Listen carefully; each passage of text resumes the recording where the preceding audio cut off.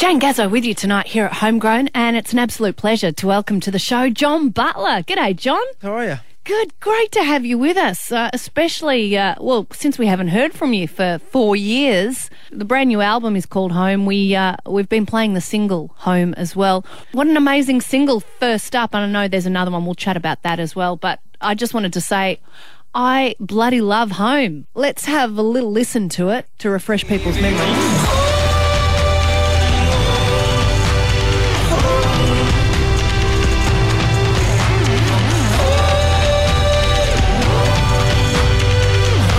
You've gone for a completely different... I mean, you've really been experimenting, I think it's fair to say. You've gone electronica almost on this, and it's so fresh. Cool, yeah. I mean, I think that's on one spectrum of the album, and the other spectrum is like, you know, there's a country song kind of on the album. But yeah, I mean, that's music that I like to listen to and music that I like to make. I produce a lot of that kind of stuff on my computer, and it becomes the basis to a lot of my songs. And yeah, it's something I wanted to bring more purely to the album in a way. Then sometimes I write it that way, then it gets kind of taken into a band format. This one I wanted to make sure it stayed with that production sensibility. Where did the seed of the idea Home come from? And that was actually a co-write with a couple other writers as part of an ARIA Song Hub thing. But you know, we just got talking. They said, "Well, what's going on?" They all started asking me about, you know, what I was doing overseas, and I, you know, then it just kind of came up. Yeah, it's really great. I really enjoy what I do, and it also breaks my heart being away from my family. And yeah, I think that's been the one kind of knockout punch of this career is, you know, it's been such a dream come true to be able to do it, and I love it, and I like that it's still growing and it's still getting better and better.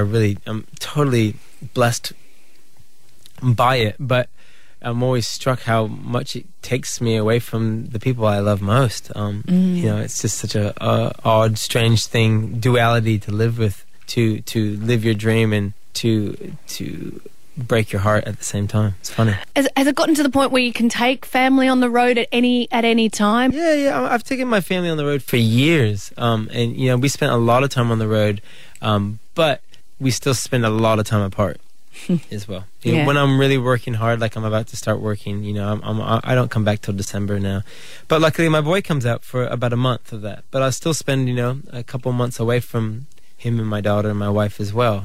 So it's not nothing I'm complaining about. It's more that it's just strange to get off stage and be so like electric and electrified and feel like you're like living your purpose, and then you kind of step off stage and you hop into a parking lot to open your suitcase and get some clothes out, or you go to a hotel room and you're alone. You're kind of alone, and you're looking at some sterile environment going, wow, I really miss my family right now. So it's just the juxtaposition of being totally connected with all these people on stage and with the audience, and then coming back and being completely by yourself. And it's just it's a strange thing. But I think if you talk to any artist, they'll tell you that it's so polarized. You mentioned the ARIA songwriting collaborations. They've been going for years now. How do you find them? I mean, obviously you get to write great tunes that you feature on records, but the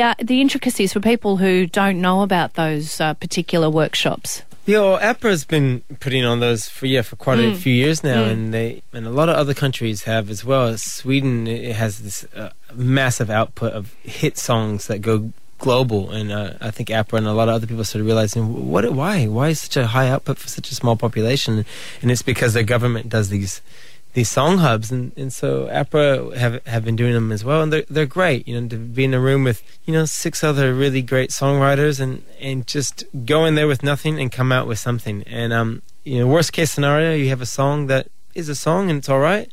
Best case scenario, you have a hit. And it's just a good practice to do. I don't do it much. I've only done it once. I often write very solitary, and I like doing that. But I think it's also really good to kind of get out of your comfort zone, find out how other people do their thing, and learn some skills and collaborate. It's a powerful thing. Well, speaking of powerful things, you performing live for Triple M recently at the AFL Grand Final Eve breakfast party. We're going to have a listen to Zebra, which we recorded live. We've also got your brand new single, Just Call, to play a little bit later on in the show, and we'll continue our chat then. John Butler, Zebra, here at Triple M.